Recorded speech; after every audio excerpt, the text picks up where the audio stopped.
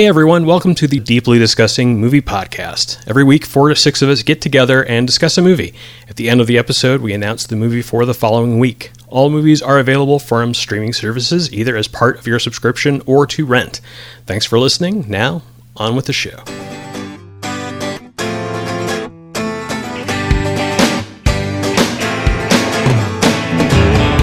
Welcome everyone to the Deeply Discussing Podcast. My name's Dale Maxfield, and I'm joined by Josh Dean. Hello. Nathan McKinney. Hello. And Zach Rowland. Hi. And later on in this episode, we'll be discussing Ex Machina from 2015. But first, we'll talk about what we've been watching lately. Nathan, what have you been watching lately? Oh, we've been hiding in the house and watching movie after movie. Alicia and I collect movies as kind of a fun thing, in particular a lot of Criterions. So we've been kind of hitting those as hard as we can. And so we've seen Carnival of Souls this last week, which is something I hadn't even heard of until I saw it on Criterion, but I'm sure the movie riffers in the house probably know it well. It's a black and white movie from the late 60s or early 70s, filmed in Lawrence, Kansas, for those that are local to where I'm at.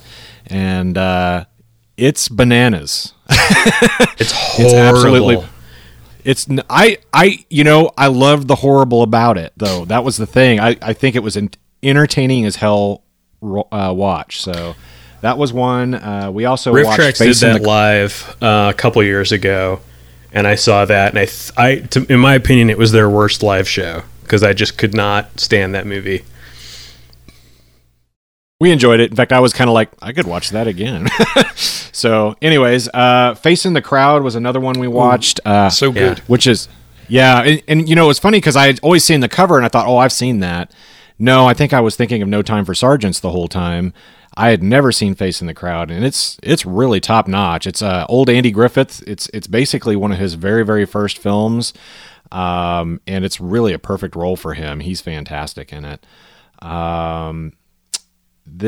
We've also watched The Sting.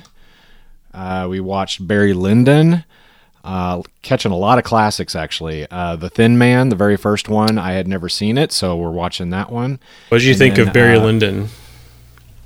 It wasn't the first time I'd seen that one. Okay. It's one that I kind of love and hate at the same time. It's so slow and boring, but at the same time, it's so beautiful to watch, and there's a lot of art going into it. So I love what's great about it, but I think also it's kind of a slog. So it's one of those that I just dig out every now and then. Yeah, you have to be in the mood for it. Yeah, but it's a lot like watching like a season of television as opposed to a movie, because it is kind of there's distinct portions of the movie or portions of the story that go by, and it is just like 25 years of this guy's life in seemingly real time. Yeah. Yeah. Well, I mean, what I love about it is the cinematography more than anything. Which, I mean, it's famous for its cinematography. He actually invented lenses to be able to shoot in completely dark, candlelit rooms. He even invented special candles to be able to light rooms with nothing but candlelight. And then the other thing about it is he used paintings of the era to kind of inspire every single one of his shots, so that it kind of felt like one of those paintings of the era. So, I mean, it's got a lot to kind of enjoy about it, but at the same time you're just like, oh, is this over yet? Yeah. So did you ever see The Mill and the Cross? No, never heard of it. It is not a very well-known movie, but it's came out in 2011, and the idea behind it is that it's basically a series of paintings, but they're not paintings, there's real people standing there. And then it'll zoom in on something, and a little like small play will happen, and then it'll back out and go to another section, and another small play will happen. It's like a painting coming to life. It's another like only if you have all the time in the world and don't care about something being really slow, and you just want to see something pretty, The Mill and the Cross is really unique. Yeah, I think it kind of reminded me. I'm trying to think of the name of the artist. He's kind of famous. He did actually something here at the Nelson in this last year, like a walking wall. But he's kind of famous for doing nature sculptures. Basically, he takes parts and pieces of nature and kind of rearranges them so they create a design or whatever. And he'll just do like a whole forest. He'll just go in a forest and do like 20 or 30 different pieces, and he takes photos of those, and that's what ultimately gets exhibited. But I saw a movie with him, and it was basically a documentary about his process. I'll have to look up the name of it. Maybe we can post it later. But it was so slow, but it's also really soothing to watch. So I'm kind of getting used to those types of movies where the experience of it's almost like one of those things when you go in a museum, an art museum, and they have like one of those rooms knocked out, and there's just like something visual on the wall, a video projection. Yeah, it just runs in a loop. That's kind of what it feels a little bit like, and that's kind of how I felt a little bit about Barry Lyndon as well. It's just visually sumptuous, something to look at, and it's just kind of calming. And there's a little story there, obviously, too, but you just have to be in a different mood for it than you're not going to get popcorn out of it, you know? Yeah, definitely. There's a plot there. I think it's a really good movie. It's just not, it's one of those ones that you kind of have to recommend under the right circumstances, I guess. Right. Like you can't just say, oh, you just got to go see Barry Lyndon. Like, no, you don't have to go see it. And I wouldn't make you see it, so... If you're a Kubrick completist, maybe, you know, that's where you would go see it, maybe. Zach, how about you? I do have a quarantine movie list with my wife that we are going to start on tonight. We've been mostly binging shows and whatnot. I've been crushing through Schitt's Creek. My wife is a big fan, and I too now have become a pretty big fan. I think it's a really well-written series, and it's just got some really fun, awkward moments and characters with the Dan Levy and Eugene Levy, Catherine O'Hara. I mean, they're just those two together have always just done. Eugene Levy and Catherine O'Hara, their work together has just been always so fun with like Christopher Guest movies and everything that they've done from Second City, SCCTV, and that's been taking up a lot of my time. I'm trying to think if there was anything. Oh, we finished Kidding, which was just I mean, yeah. Season 1 to season 2. Just I think I talked about this last time I was on, but finally finished it. Really, really great. Unique episodes, which is really fun. That show's a ride. Yeah, it really. I mean, there was just a couple episodes where I feel like I was a mess afterwards. Yeah. But that was really, really fun. Then I'm sticking with The Walking Dead. Yeah, if anybody's caught up, there was some interesting stuff happening in the newest episodes. There was really some really. I mean, hey, they did something. I'm not want to give away spoilers or anything. We're never watching it, Zach. They killed a major character in the middle of a season. I thought that was like, all right, good for you. You know, like cool. Keep going. All right. Also, I think it's fun to watch The Walking Dead in the midst of a pandemic because I'm waiting for the dead to rise. So I'm planning for what's to come. So you're watching something boring while you're being bored. Yeah, that's the deal. And it's only exciting it's only exciting on the last episode and like the first 10 minutes of the first episode of every season or half season because that's how AMC rolls. The Watching Dead. Yeah. Speaking of watching stuff during a pandemic, has anybody else had this experience where you see people touching each other on the screen and you're like, quit touching each other. Don't get so close to each other. I barely kept myself from making a GIF of all of the different face palms that people have done over the years and saying like, don't be like Patrick Stewart or don't be like the airplane people or whatever. Like, don't touch your face. Yeah, somebody at my before I was let go from my job, somebody made the joke of if your hand is as big as your face, then you have coronavirus, and then it's when you put your hand on your face and then somebody pushes your hand, and it's a dumb joke from being a kid, but also just so stupid. If you can put your hand in your mouth, you have coronavirus. Yeah. So yeah. But yeah, hopefully I have more on movies to report back on next time from my quarantine list. Josh, how about you? I don't know if I mentioned the last couple of times, I'm doing pre-screening for a film festival in Tennessee. So I've been having to watch just a ton of crap, just so many bad movies, bad shorts. Every now and then a beautiful gold nugget will arise, but mostly it's just, I mean, and I know people put their hard work and their love into doing all this, but movies are hard. Yeah, movies are hard. I mean, you know, I've never made one myself, so I can't speak, but somebody should have stopped people before a certain point. If they had any loved ones or anything, there should have been an intervention. The only thing non-related to that film festival I watched since the last recording is The Platform, a sci-fi horror movie that's on Netflix right now. Okay. It's The Cube and Snowpiercer kind of jammed together.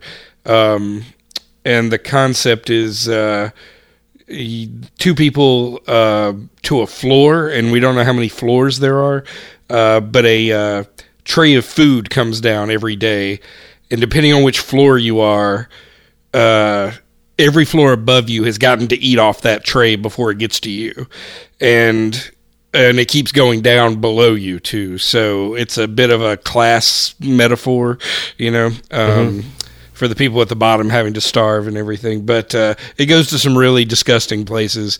But it was pretty fun. And it's a Spanish movie. So if you've got a strong stomach, I would suggest it. Is it like a prequel to The Human Centipede? Oh, God. Not that disgusting. No. Well, I caught up on The Resident. Watched the third season of that. That's a not very high quality, but bingeable and turn off your brain kind of medical drama show that I watch. I stalled. I still have not finished the final season of Mr. Robot. It's like, I need to get in a better headspace before I do this, because so far I'm not loving where this is going, and maybe I need to take a break. And yesterday I binged all of Tiger King on Netflix, which is, it's all right. It was pretty good. The guy is completely insane. The story is completely insane. They have so many things to tell you about, but it feels like they just ran out of time and had to put it out and finish it. And so the last two episodes kind of feel like they're like you're waiting on the other shoe to drop, and then it just kind of doesn't. And everything they told you in the first 15 minutes was going to happen happens. So it's sort of like, okay, well, I guess I've seen this. Yeah, people have been raving about it online. I feel like every other post I see is, well, most posts that I see on anything that's social media right now is like, watch this, watch this, watch this. Yeah. That's the new one that's popped up. So, you know, I was thinking about getting into it, but it just came out. That's why. I mean, It just came out on Friday, I think. So, but yeah, and it got recommended to me, and I like true crime and documentaries and stuff like that, but it was, I don't know. Like, the people involved were the crazy part of it. The crimes were sort of like, what, really? Like, he got in trouble for that? Or if they made that case? That doesn't seem like it would hold up. But, you know. Tiger King. Pet them baby tigers. Yeah. Did you finish McMillions? Yes. I don't think you were on the episode where I finished that. I finished McMillions and I finished The Outsider. Yeah, we got to do The Outsider, but I finished McMillions too. Yeah. And McMillions also, it doesn't have a great conclusion. No. It's just sort of over. And that's kind of how I felt with Tiger King as well. Like the first half of Tiger King is really solid, like the first 4 of 7 episodes.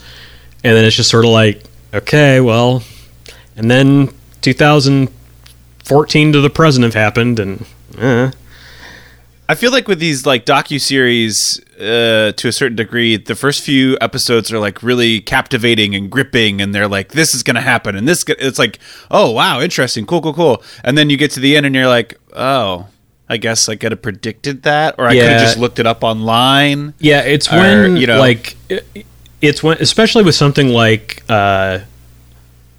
Tiger King,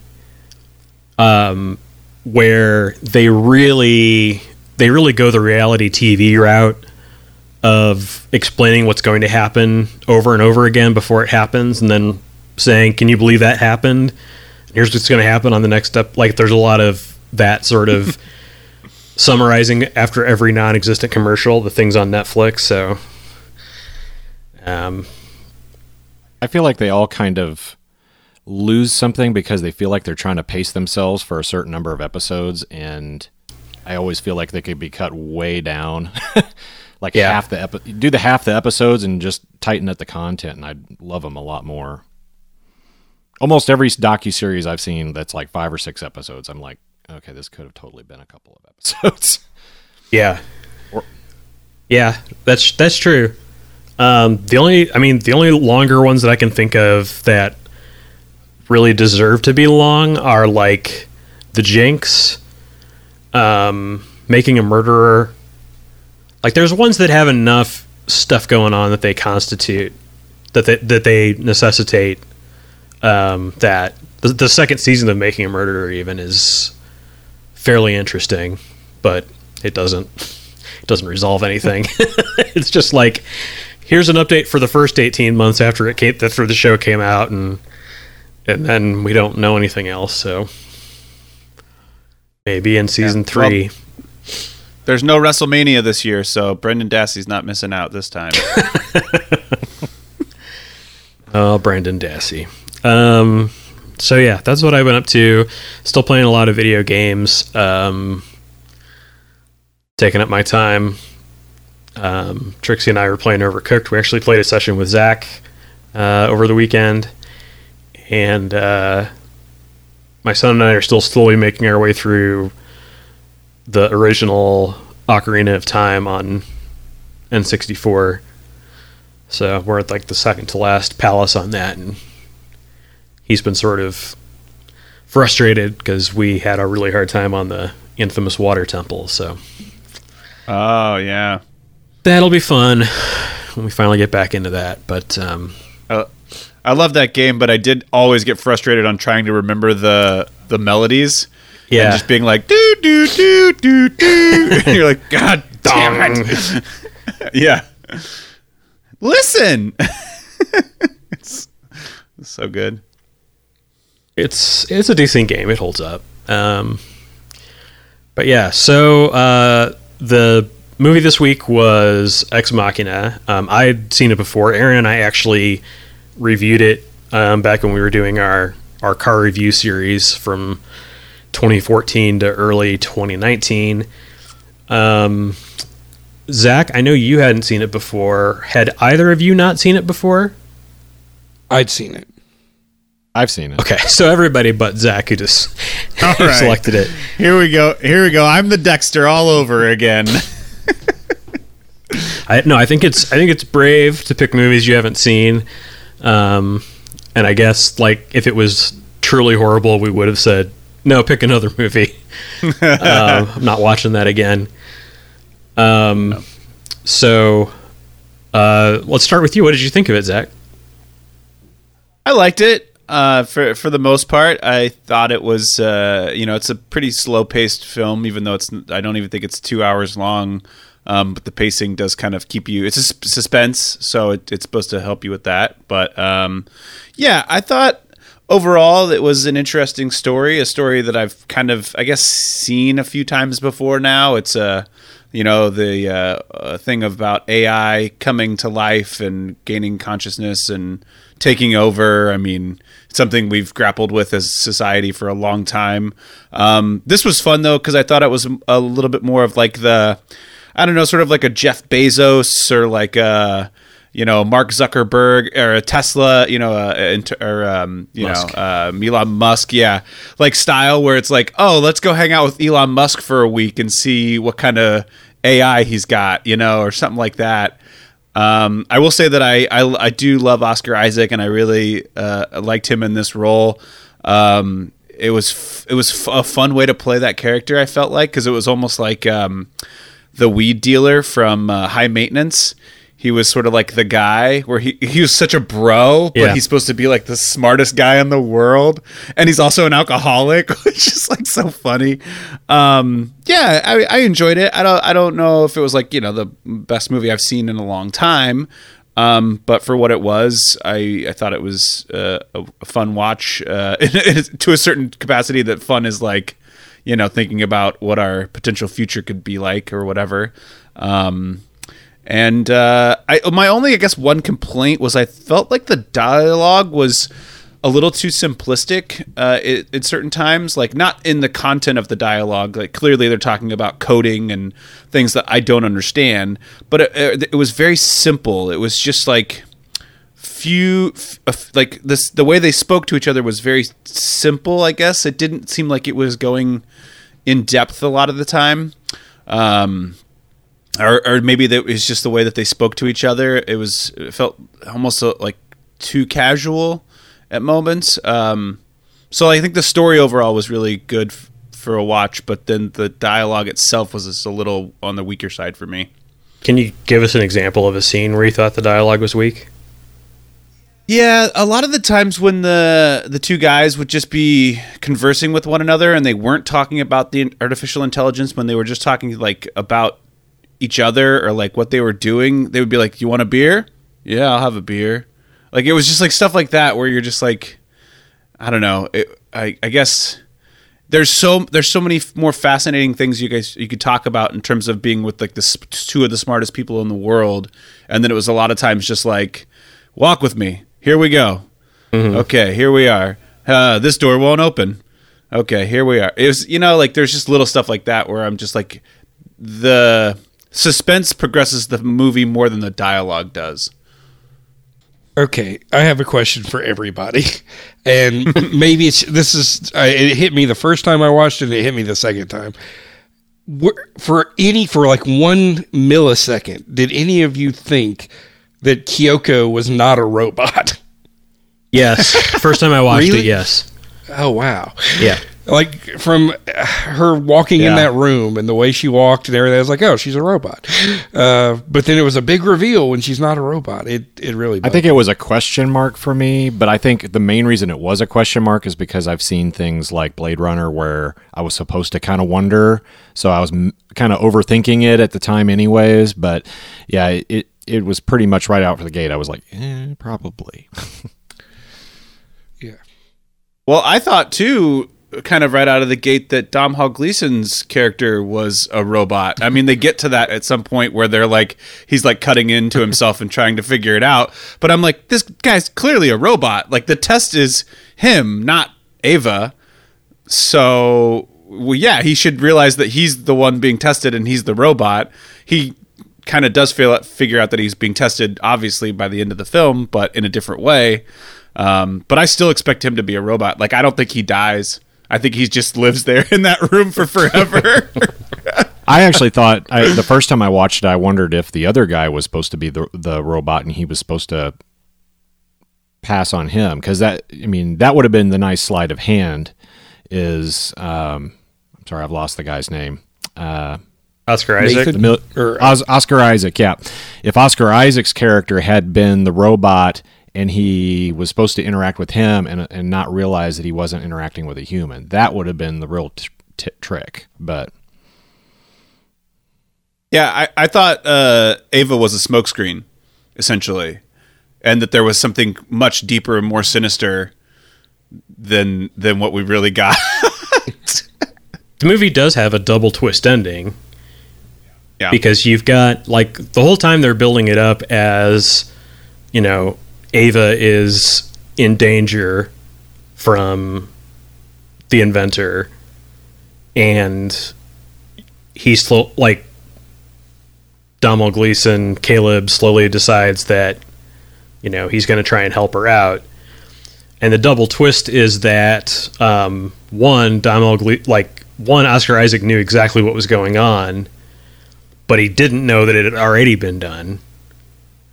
And two, Caleb didn't know that Ava was playing him the whole time to escape, but that was Oscar Isaac's plan. That was what they were trying to do. They were trying to get it to where Ava would manipulate Caleb into breaking her out.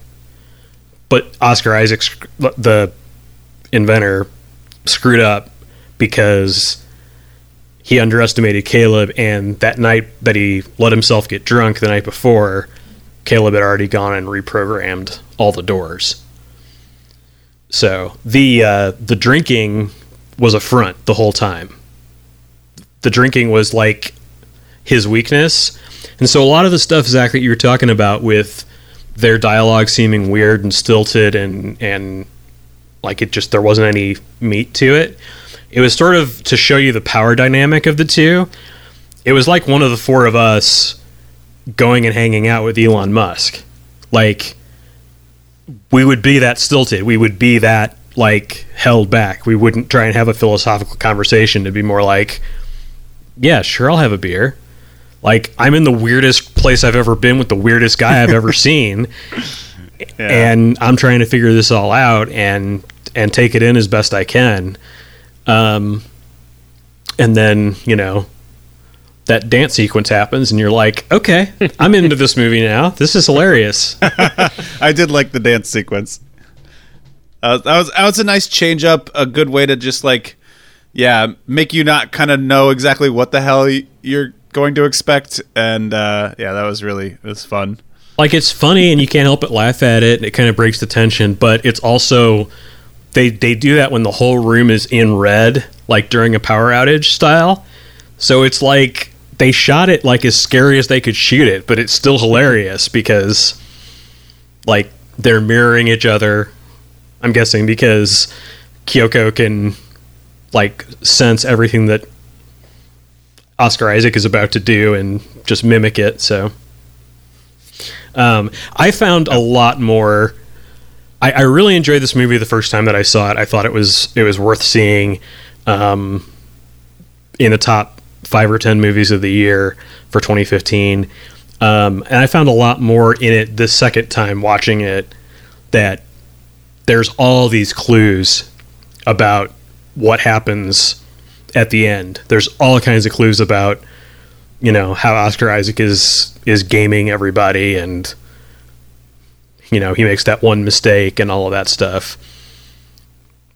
The thing that I found weird about watching it the second time was that I don't remember the escape section, basically from when she kills Oscar Isaac to when she gets to the helicopter. I don't remember that taking like 15 minutes. And it's long as hell. I was just kind of spellbound the first time I watched the movie, and I just enjoyed it. But this time I was like, and then she goes to the helicopter and she's out. Like, I don't need to watch her assemble an arm and put on skin. And but I think the first time you watch it, too, you don't know that she's going to leave Caleb locked in. And so you're just waiting for her to finish putting her body together so they can leave. And as a second-time viewer, I'm like, yeah, she's peacing out. Like, we're only going to see Caleb one more time, and he's going to bang a window, and that's going to be it. I had completely forgotten that it shows her at a city intersection at the end. I forgot that was the ending of the movie. I thought it ended with her getting on the helicopter. But she's actually out there and among people. This was also the first movie I'd seen Alicia Vikander in. So, people that watch this now, like all three actors are more well known. It's like having Poe Dameron, General Hux, and Laura Croft in the same movie. Yeah. Yeah, it really is. You're like, oh, these are more distinct characters, people that I know now. Yeah.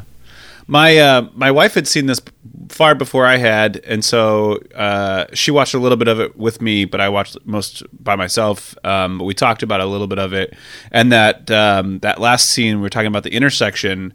It was one of those things where like I called it, but I was just like, I knew that's where she was going. I guess there were so many little subtle things, like you were saying, things you can pick up on even in a second viewing, that you realize that they mean something else later.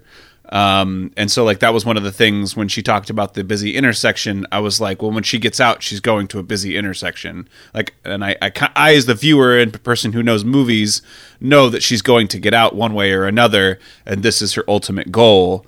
So it's like, I guess, being someone who's, able not to be predictable, but like, cause like the movie still in certain ways isn't necessarily predictable.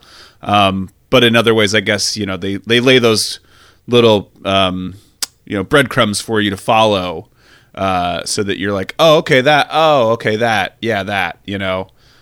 For more people, it's more of like oh yeah. And to me, it's like, I knew that, Yeah, so she's built off of search engine data and hacked cell phone cameras. And so that's how she's learned to see micro expressions and tell when someone's lying or not. It's how she's learned how to emote herself and why she's so manipulative and why she can make such human... her face is so human. Her expressions are so human. Is that she's learned all of this. And so for that intelligence, the ultimate goal would be to go out and gather more of that information than you ever could from the search engine side of it. And so starting with a crosswalk and just watching people and learning all of that behavioral stuff would be a logical first step. There's a couple of sequences where they show, particularly where Caleb is trying to figure out if he's a robot. There's like a blue light that shines on his face that's like tracking all of his movements. It's in the opening scene too when he wins the lottery.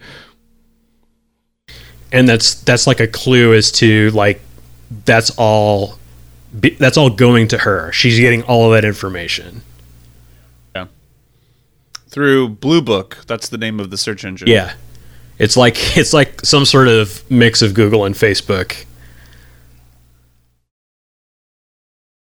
Can I just say, I'm a big Alex Garland fan as a writer. Mm-hmm. I've liked his movies for a long time, and this was his first directing job. Yes, he only directed one other movie so far, and that was Annihilation.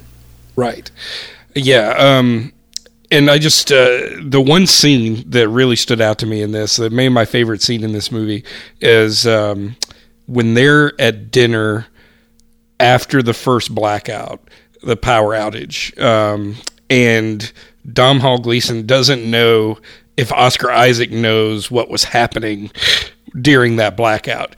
So it's almost like Oscar Isaac is baiting him, but we don't know what Oscar Isaac knows and doesn't know.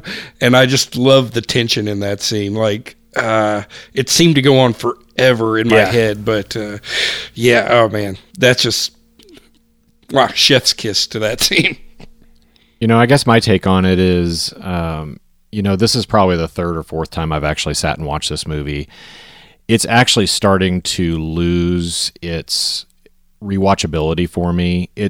Sure. I'm going to mirror a little bit what Zach said originally, which is just that there's something flat about it. I don't know what it is. Like it it wants to be a lot deeper movie than it actually is. And the dialogue doesn't really justify it. The twists don't really justify it. Even the little subtleties to the script that are kind of fun to watch the second time start to get a little bit pale. And so, I mean, it's a beautiful film to watch. I mean, it's really well shot, and all the acting is really well done. But it's not quite as deep as I'd want it to be. And I think I'm getting to that point where I'm kind of like, I might even just sell that Blu-ray, because I'm not sure I'm really going to enjoy watching it again unless I put some real distance between myself and the last time I watched it. Yeah, I don't think it's a endlessly rewatchable movie. This is the second time I've watched it, and the first time was opening day in the theater in April 2015 or whenever it came out. So I don't know that it really stands up to that. It really holds your interest for that many times. I mean, like I said, the ending sequence, I started feeling like I know what happens. Let's go. Let's move on. But at the time, I really thought it was something. The effects for the robot are amazing. Yes. And the fact that this whole movie is $15 million is insane. This should not be this good of a movie for $15 million. Yeah, the visual effects, I will agree, probably one of the best things about it. I mean, just the way that they utilize it, where you can still see through her and see what's on behind her. I mean, the you know what I mean? How they make her transparent. Yeah. And actually see what's behind her through her transparency, through her body, was so cool.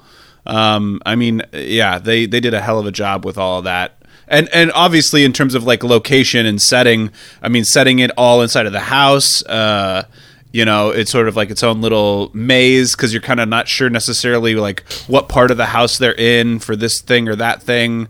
There's there's the research facility, which is, I guess, lower, which is why she goes up into the main area, which is where the patio and the workout, all that stuff is. But all of the bedrooms are all down below. No windows, of course, down below, which is a big thing that he's talked about when he first gets there. When Caleb's like, "There's something wrong with the room" or whatever, and but I thought that the use of the space as well as the visual effects that was a real big selling point for me while watching the film. Yeah, doing a bottle for a story is a way to save money. They didn't have to have a bunch of locations, and they had a lot of control and got a lot of mileage out of the locations that they had. And they got 3 really solid actors who were on the rise and weren't, I don't think they could make this movie for $15 million today with this cast. So, yeah, they really nailed it. This was a time when I was seeing absolutely everything that was released. And a $15 million sci-fi movie, I was expecting it to be all about CG effects and, whether or not how many sex scenes they were going to try and stuff in there and all of that sort of thing. And instead it's this sort of thoughtful drama mystery with really, really good performances in it. That I agree that that the script is not the best part of the movie, but I think it works just fine. I think because it's written and directed by the same person, I think it works out. I think the bottle-ness of the movie, when you do a bottle episode or it's a really confined story, actually is one of the things I loved about it to begin with. I mean, I actually like this, even though what I said a minute ago, where I think it's kind of deteriorating a little bit for me as I've been watching it. I think this is better than Arrival or Annihilation or some of the other ones that I've seen, where I'm just not as wild about them because they're just not as well stitched together. Whereas this one, it has very specific goals and it sets out to do them, and it seems to pretty much accomplish them with, it's just a very efficient movie. But I don't know. Yeah, Arrival was a $50 million budget, and Amy Adams was a star when they made it. And so like that's kind of where I'm coming from with it's not the best, it's not the greatest, and I'm not going to watch it every year or anything, but for what it is, it's pretty damn good. Yeah, my wife said something when Oscar Isaac's Nathan, the CEO guy, is being killed. She said something about like in the lines of that's what you get for raping a bunch of robots. do you guys think that's what he was doing? Because I mean, he was very invested in the whole that he created with the sensation, and he was definitely alluding to the fact definitely that, like, fucked those robots. Okay. For sure. I mean, there's a lot of ideas in this that I think are better done in Westworld, honestly. The first season of Westworld kind of takes this sort of thing and spins it a little bit harder, and it's a little bit better. Yeah, I was wondering at the end when she was sort of taking parts off of the other prototypes or whatever to construct herself. I was like, none of these women are the same size. I said Or the that same too. color. Most or of the them. same color. Yeah. Well, if you look too, like all of the other women's breast sizes are like substantially smaller than like what you see as her breasts in like AI form, and then she puts on. And then when you Well, go ahead. see her nude, Yeah. her breasts are smaller than what they were when she was a robot. Exactly. Yeah. I was like, am I crazy? No. Thank you all for Did noticing. you not think that all the men in the audience wouldn't notice? Oh no, we're very particular. Leave it to a bunch of dudes on a podcast to finally get around to talking about her breasts. They were excellent. They were excellent. Yeah, all the women. But I'm just they're saying, very they nice. Everything is very nice. if they put skin over what they had already defined as her bust, like if those were necessary robot parts under there, then she would have been like a D cup or something, and she's clearly not. I thought it was fun too when she's like taking small parts off and putting it on, and I was like, oh, she's Frankensteining herself, essentially. Yeah. And then I was like, well, but she's not going to use the black woman's body because it's such a distinction. I mean, even some of the Asian women, they're in that the catalog of women, and it's just like, oh, it's just a little this, little that, and then people are like, something's not right about this. Well, and I think the last thing that she puts on is the hair. And the woman they're like clearly showing you is going to be the one that she's taking the hair off of has completely different, like she has straight black hair, and then they just went with Alicia Vikander's like natural color, which is sort of a brownish color and like has a bit of a curl to it. Yeah, like as seen in Tomb Raider. So but yeah. Little things like that they can't necessarily get away with because they're like, well, now she's her as opposed to pieces of her, So, which Her is another movie that this made me think of. Yes, which came out around the same time. I think it was that like Christmas or Oscar season or whatever you want to call it that it came out. My favorite movie of 2015 was Mad Max Fury Road. Pretty good. That's a movie I think I could watch every year. Well, I feel like this one kind of fits in there as another movie that fits really well that could just be a really outstanding episode of Black Mirror. Yeah. It kind of has that same technology versus humanity kind of thing. It seems like we've had a lot of those. Yeah, I was thinking too, like you said, Nathan, Westworld, in terms of like what they're going for with the AI and trying to escape and, how advanced they are and are they conscious or not. Even to that degree though, like I'm still all over the place watching Westworld as is right now and sort of being like, it's a cyclical, like it just goes around and around and around. It's like, all right, they know that some of them know that they're robots. So like, what are they going to do about it?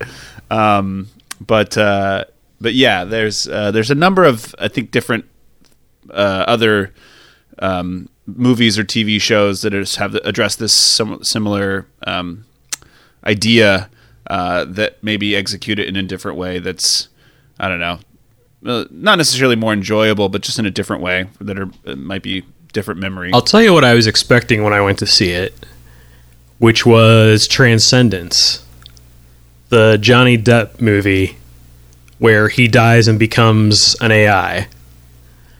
Not necessarily that plot, but that level of sci-fi and shit. Because it's a terrible movie, but it has really high production values and a big cast. Like Johnny Depp, Paul Bettany, Cillian Murphy, Kate Mara, Morgan Freeman, and it is trash. And that was $100 million movie. Next thing you know, we're going to be talking about Johnny Mnemonic. Please don't. Yeah. I was thinking Lawnmower Man. Oh, that's a good one. God, Lawnmower Man, so good. So bad, so good. There are things I think are funny about this movie. So it got made. Obviously, the screenwriter has done a bunch of other successful stuff. His writing project, this was his directorial debut. That's why the budget's so low, and he's the writer-director and all that. Universal had the rights to put this out worldwide, and when it came to the U.S., they were like, we don't really want to bet on this movie. We don't think it's good enough. So they shopped around, and they offered it to some other company, and they said no. And then A24 saw it and was like, you guys are fucking nuts. We're putting this out. And it made A24 a shitload of money. And Universal said, yeah, we're not going to do that again. Let's not do that again. A24 is great. I really like a lot of the stuff they put out. You know, whether they make it or not, whenever I see that stamp on there, I'm like, I'm probably going to enjoy this. Yeah. Absolutely, yeah.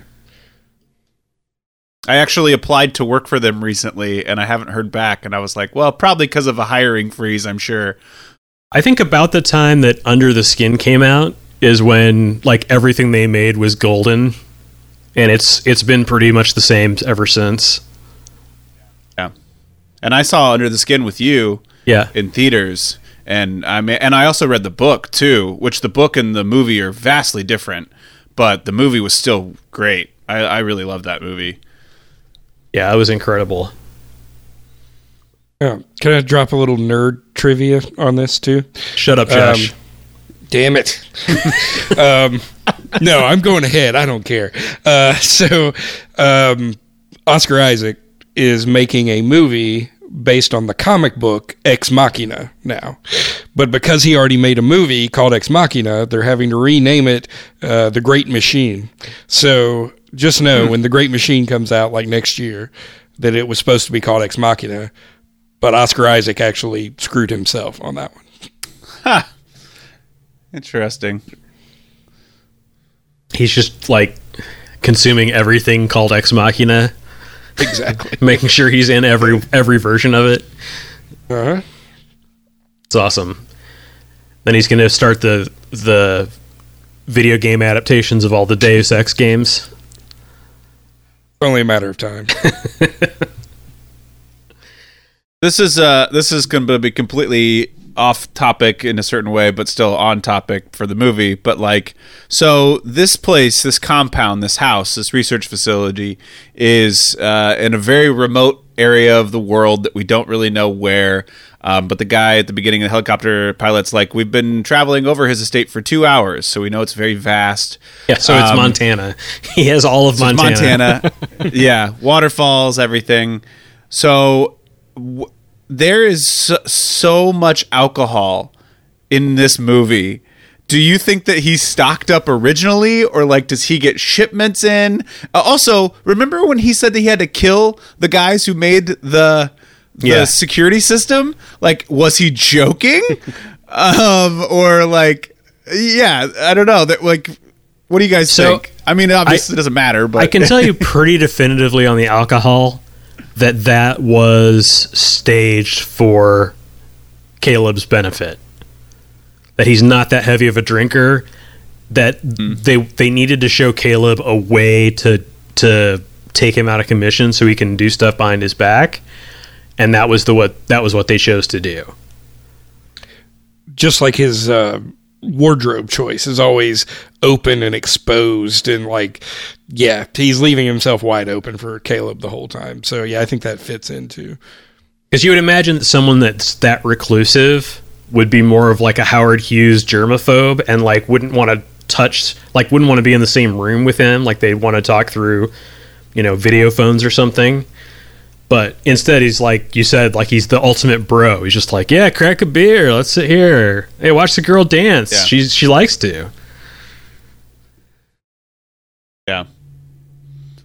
But did you think that he had to kill anyone based upon putting this compound together? Maybe. I don't know.